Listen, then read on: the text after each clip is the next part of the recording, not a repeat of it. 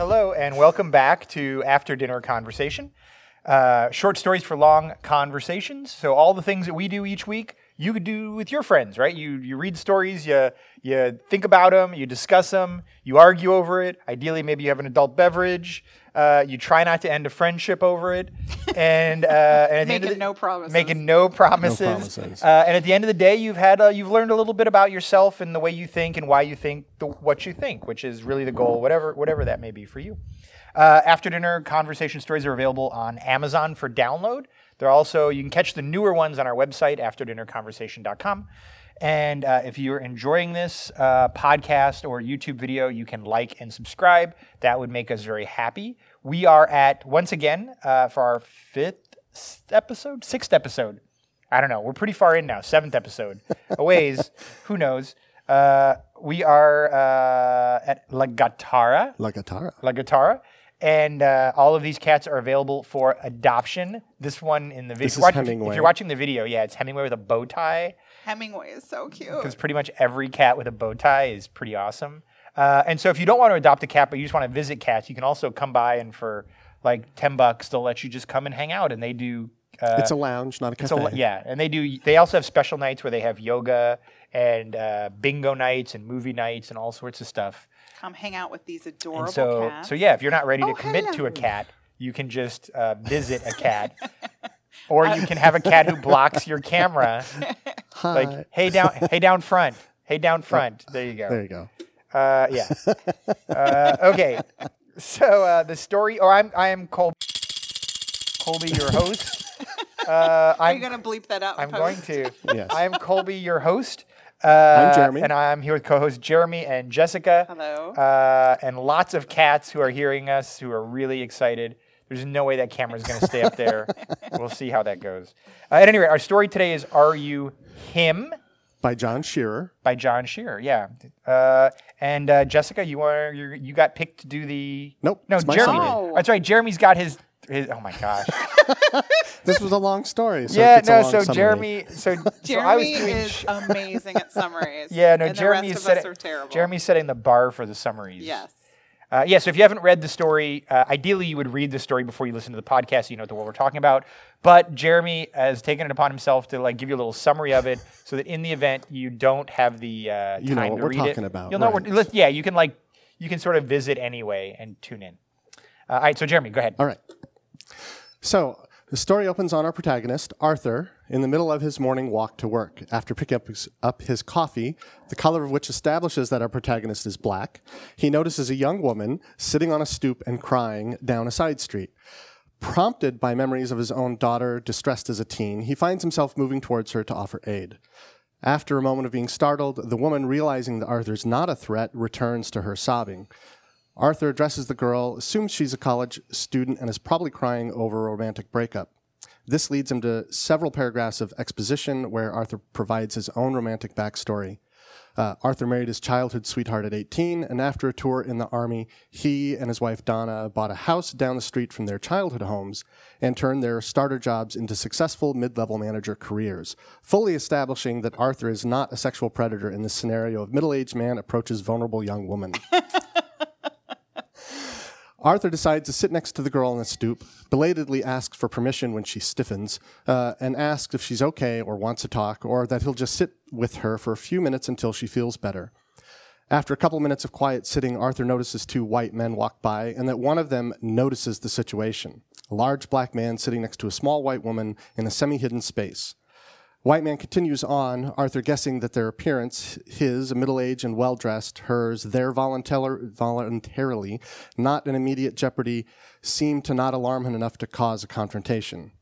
Arthur's concerned, though, and mentally goes through possible scenarios of what if he called 911, which takes him through past memories of racial profiling and how times are changing, and that this was happening to him less frequently, and how being a big black guy sometimes had its advantages, but in this scenario, That's it probably his quote, wouldn't. Right? Big quote unquote, Yes. big black guy. Yeah, that's the phrase Yeah. he uses. Yeah. So this realization prompts Arthur to stand up and prepare to leave. And at this point, the girl has mostly stopped crying and, meeting his eyes, offers that she just received a call telling her that her dad unexpectedly died earlier that morning. She asks if Arthur is her dad, come to sit with her one last time to let her know that everything will be okay.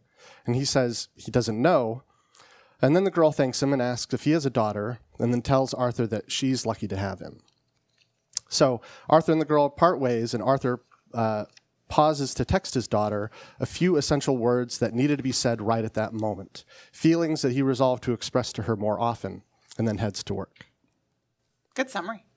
Thank you. Good summary. Jessica? Yes. What'd you think? You have things that stuck out or jumped out at you that you liked, didn't like? So I think probably the thing that I liked the most was I felt that I did not expect that the woman who is crying on the stoop for her loss to be her dad. I think the protagonist goes through some scenarios that are related to romantic relationships. Right, and this is the author of the story really pushing you in this direction. Right. Which in very subtle, good ways, right? Yeah. It's a very soft hand. Yeah. But I also think it's definitely one that, if we saw somebody crying on a stoop, we would, especially near college, a young white girl or a young white woman, we would assume that it is probably a romantic relationship. Because what else could young white women have to cry about? Right. Yeah. Exactly. Yeah. And I did love that she asked if he was her dad. Yeah. I just very much enjoyed that moment. And I wondered for myself, like it presented in that situation, how would I have answered that? And then I love that he says no. And then he says, I don't know. I don't know. Yeah. And I love that because I think it says a little bit about the protagonist in the story and I think it says a little bit about his belief system or, it mentions that he goes to church. Right. That's part of him and his wife go. And I think that I just enjoyed that part of the story. It was very unexpected. It was a nice, very soft and tender twist for me.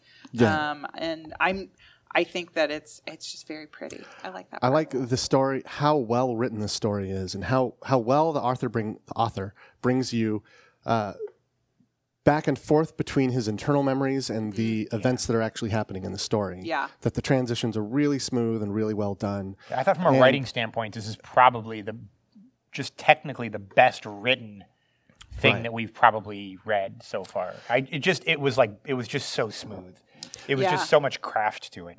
Right. And how the protagonist is really concerned about all these things and then here you see the girl is completely in a different place. Mm-hmm. It's not romantic. She's having this, deep existential problem. Like these sort of parallel thought processes going on. Like she's thinking about her dad and he's having this whole parallel. Right. Yeah. It's really nice. And I enjoy, I don't think I understand, from a writing background, like especially when I'm critiquing a story or looking at a story, like one of the things that like my first checkbox is how has the narrator changed from the beginning to the end of the story? And if they haven't changed, I have some doubts if it's a short story or if it's a vignette. Right, like if it's just a little snapshot of their life. And I do feel in this that the protagonist does change from the beginning to the end. Like he texts his daughter something that needs to be said. It was not just him being a good Samaritan and he sits down on the stoop and it's like, oh, look how good I was to this morning. He's having a moment too by the end of it. He is. Yeah. And I think that's, I forgot Hemingway was here. Sorry. Because this is the first non-spastic cat we've had. This is the one that you're going to adopt, huh? Oh, I can't. Cat per square foot. I'm at my max. Yeah. 2 cats, they're friends. 3 cats, you're a cat lady. Yeah, absolutely. Yeah. So I very much enjoyed that. And I didn't expect it when I started.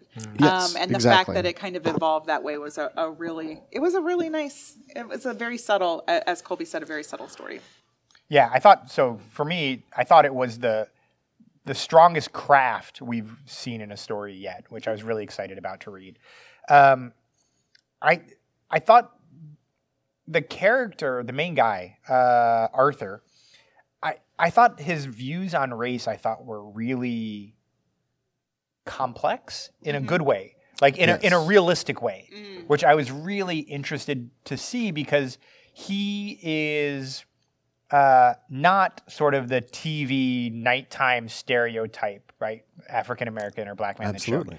He's a guy who went into the military, who went on a GI Bill, married his high school sweetheart, has probably never really dated, just dated the one girl and married her.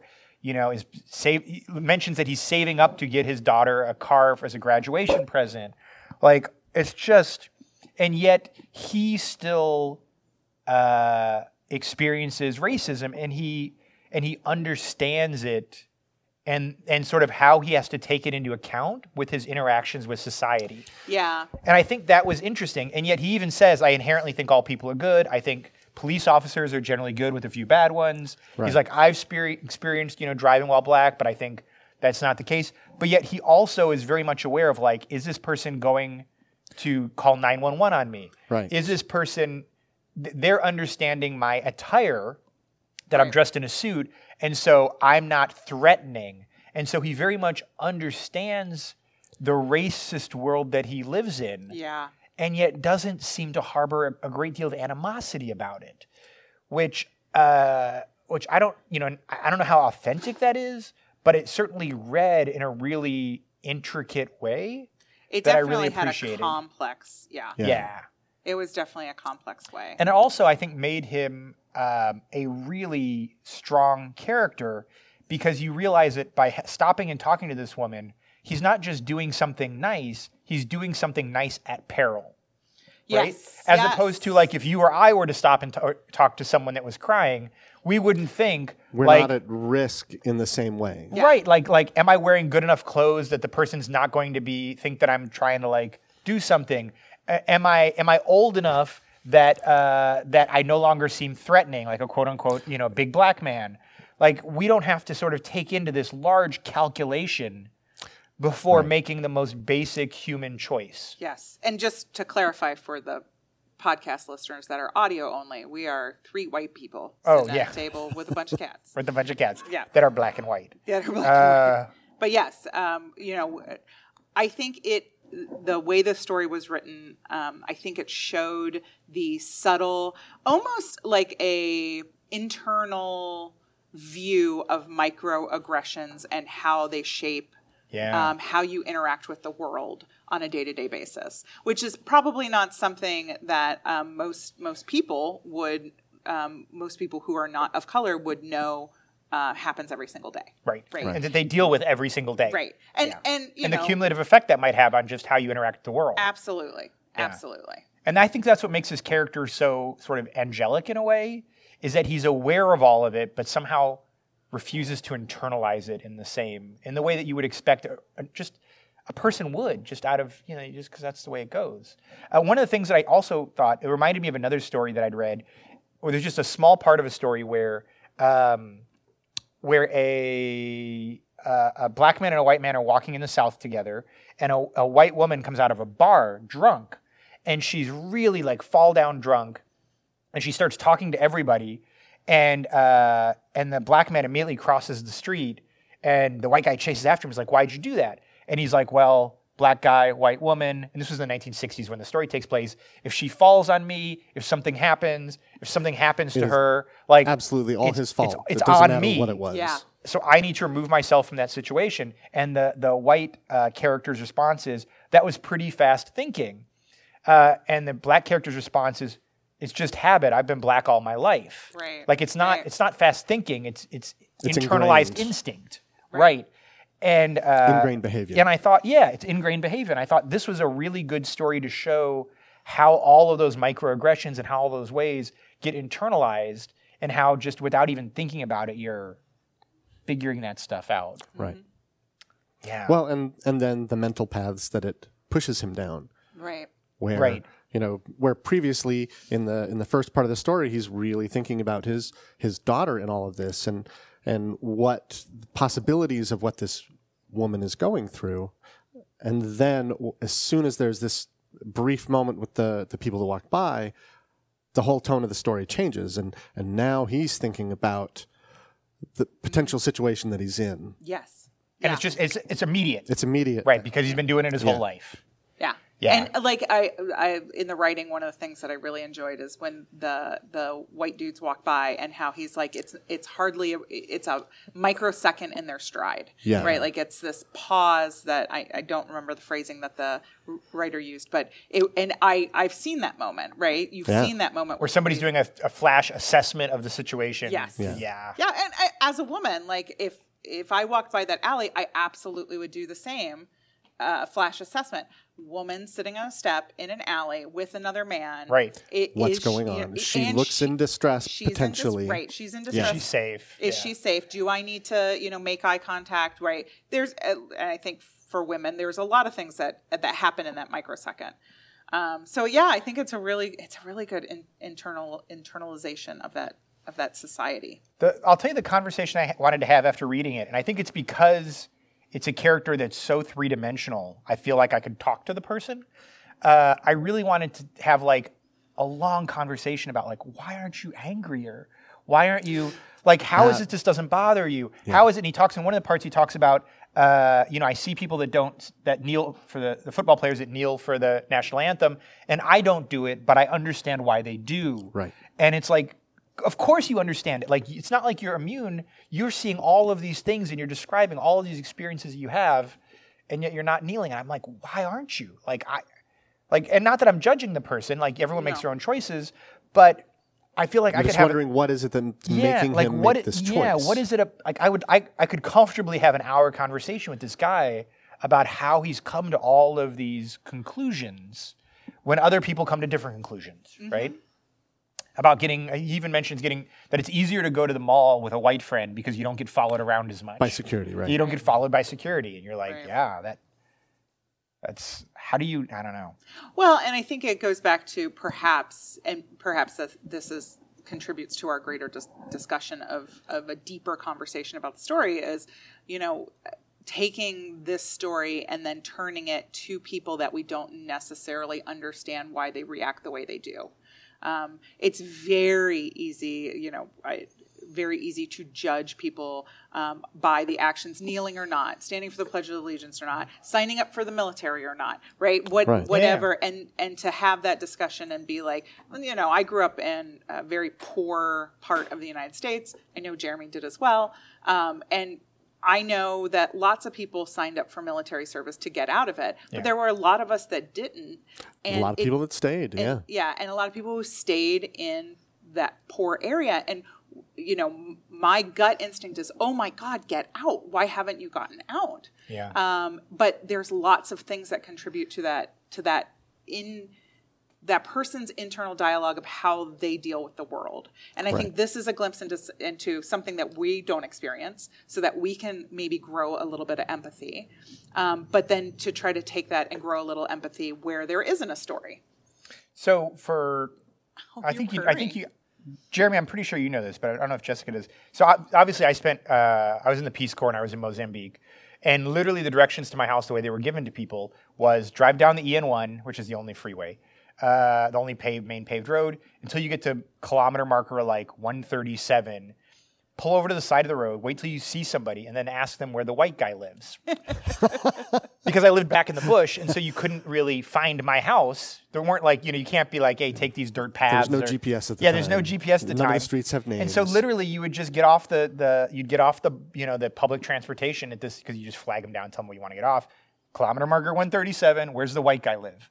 And everyone knows where the white guy lives because I'm the only white guy in this African village. And I also have a clear memory of, I think it was like Malungo. I don't even know if it's a derogatory term. That was just what everyone called me, like the white guy, like right. Or when I lived in China, we were always it translated a foreigner, but it literally meant outsider. Was the way, and people would be like, oh yeah, the whatever outsider, right. outsider. And I just remember thinking like, every day forever, huh? Like you get this every day. And the main thing I took away from it, and then I'll stop my little thing, is I was amazed in some ways, and I'm not saying this is similar to the American experience or not, how quickly I forgot I looked different. Because I was surrounded by nothing but Africans. Like not African Americans, Africans, right? Day in and day out, month after month, years. And then like I'd be walking down the street and I'd see a white guy and I'd be like, hey, check out the white guy.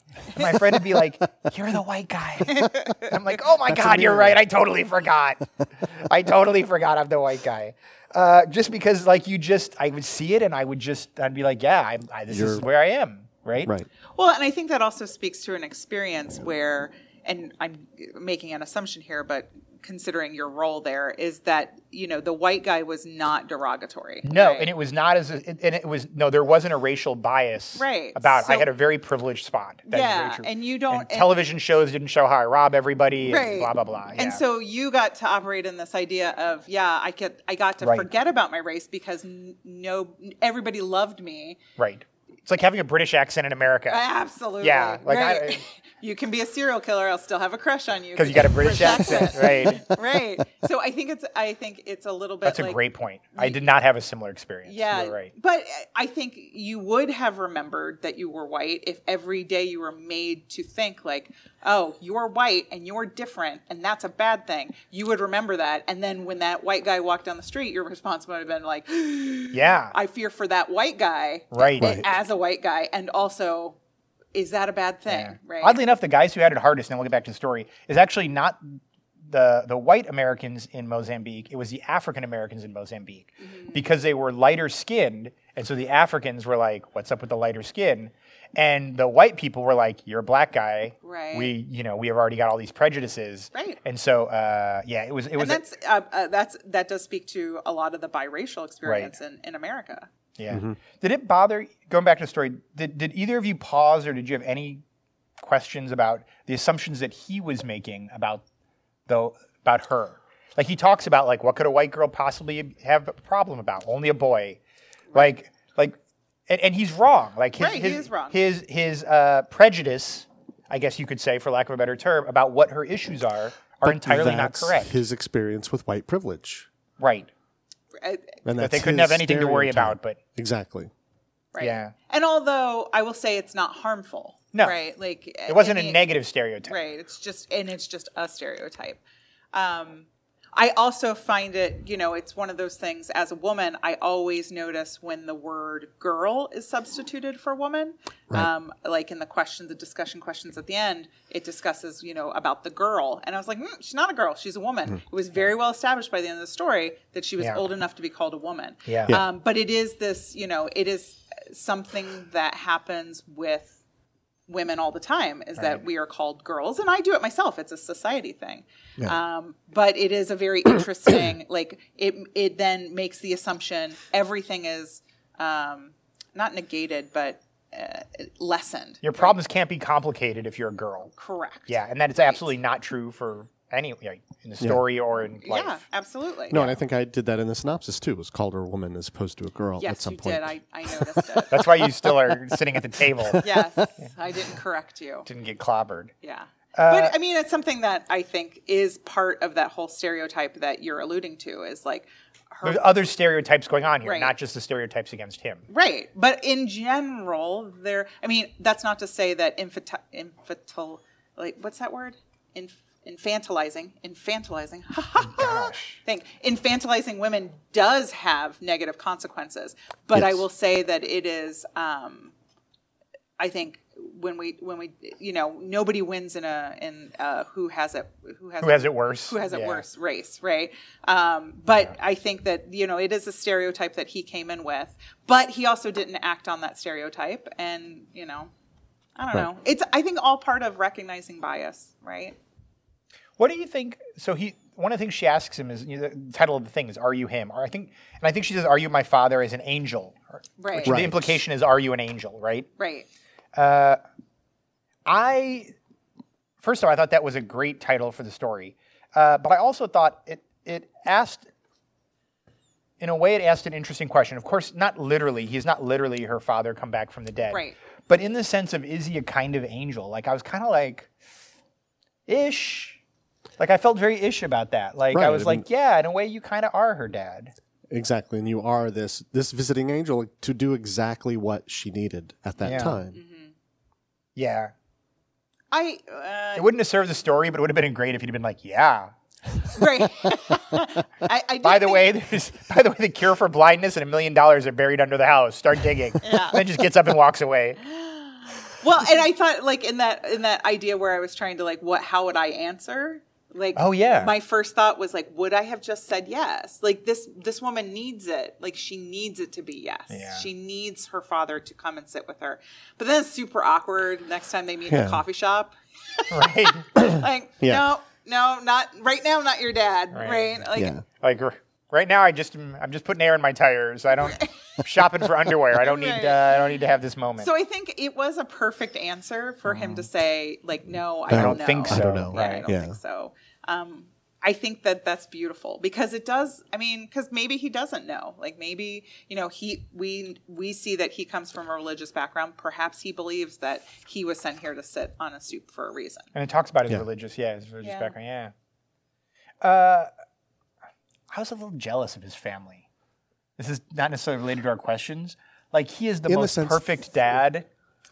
Like Yeah. I was like, and if I had any complaint at all about the story, and this is not, I mean, this is like low level complaint. Sure. He is a flawless human being. Well, so I wonder, did the author do that specifically so that white people reading it would not be thrown off?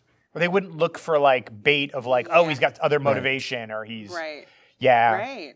Possibly. Like I worry that, I mean, not that I worry that the author did this, but I worry that white readers would be thrown off by it, and therefore, Even by the fact that she mentioned that she was pretty. right, or had his background been that he dated a ton, or was divorced, or had a bad relationship with his daughter. Suddenly there's these other motivations that are That potentially... even if the entire story had happened the same way, when he got up and left, you're like, I bet I know it is real. Like you start wondering. Yeah. Yeah. And I worry that is, and what I'm trying to say is that is it necessary that we can only, as white readers, we can only read flawless black characters? And if that's the case, gosh, we have a a lot of Long work way to do. go. so much work to do. Yeah. Because that's real sad. Like we definitely would have not taken a second glance if it was a white dude that was, sitting on a stoop with her and was divorced, and we Right, and we'd have a how lot- would the story have been if his thoughts are... presidential elections much? No. Let me just How would the story have read if while he's having these thoughts of sitting next to her, they're thoughts of how do I hit on her? right. And then you then get would to have played this into every ending. stereotype of everything that ever would have.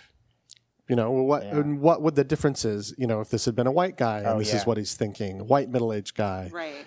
Yes, there are all these other stereotypes, but how would that have affected this ending? Yeah.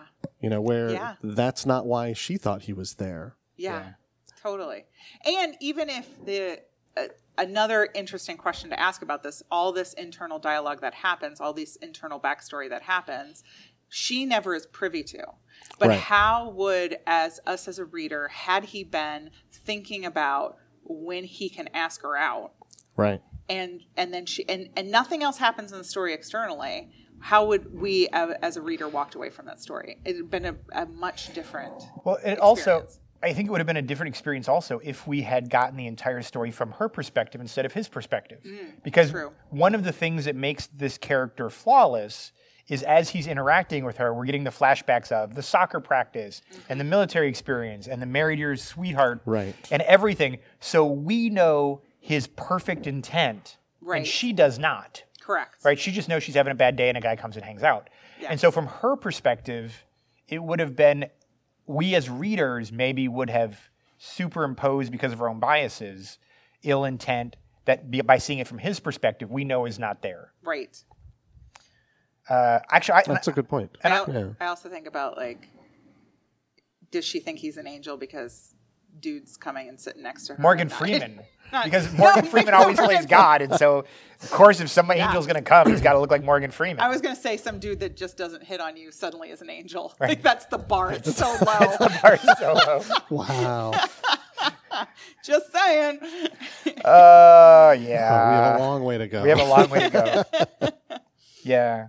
I think that's one of the things, though, that you're right. I didn't think about this as I was reading it necessarily, but I think your comments, Jessica, make a lot of sense to me in that I think this story shows that by the way it has to be written, it shows that there's still so much more work. Because I think as a white reader, I think you would be more forgiving of some mixed motivations that good can still come of from a white character. Well, this definitely was something I identify as LGBT.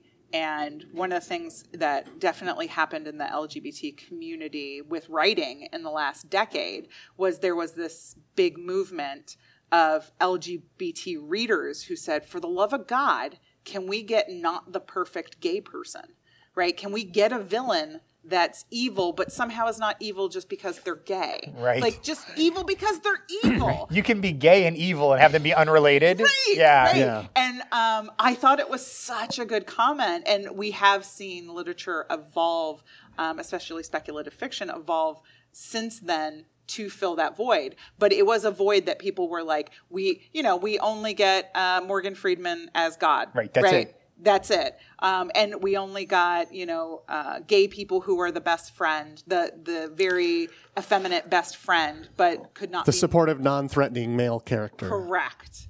And that was all we were getting. And so now we're getting a more nuanced evolution of literature through that. And I think that's good. I think that shows that we're moving in the right direction. That it's becoming a characteristic as opposed to a trait.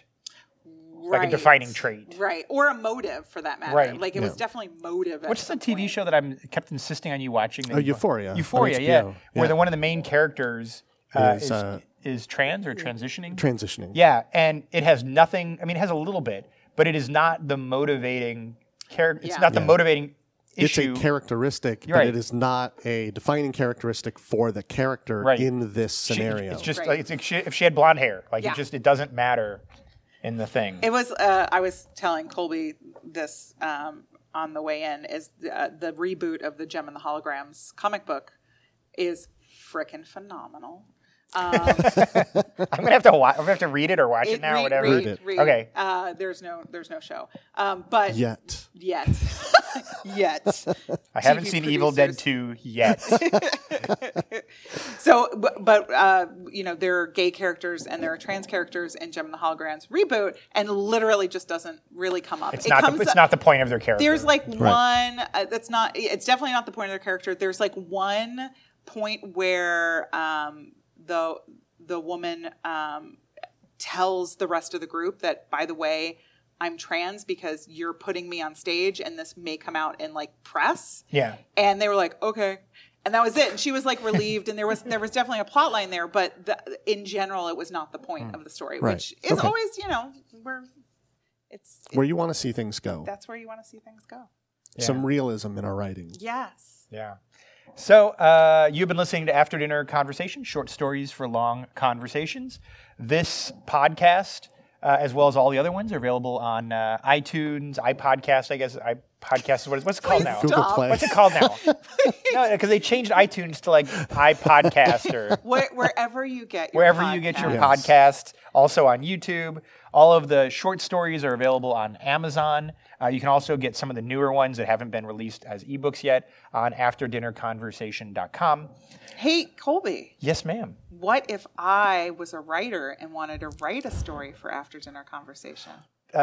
So if you were a writer and you wanted to write a story for After Dinner Conversation, first I would advise you to proofread your story before sending it in.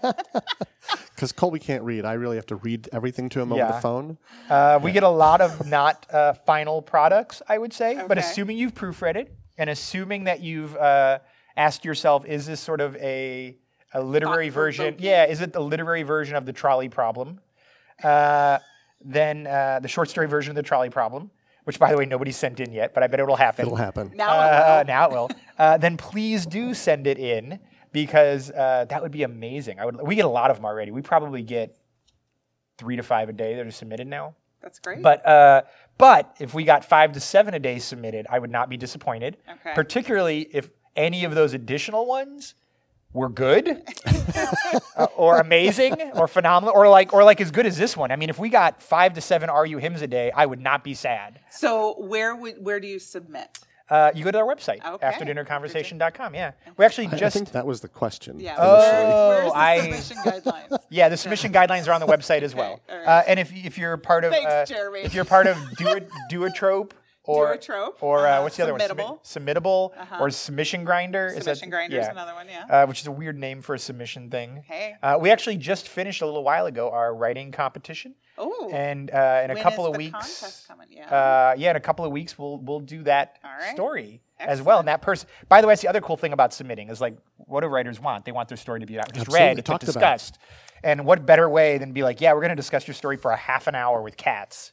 It's a pretty. A cat named Hemingway. It's Yes. really that pretty much sells itself. I agree.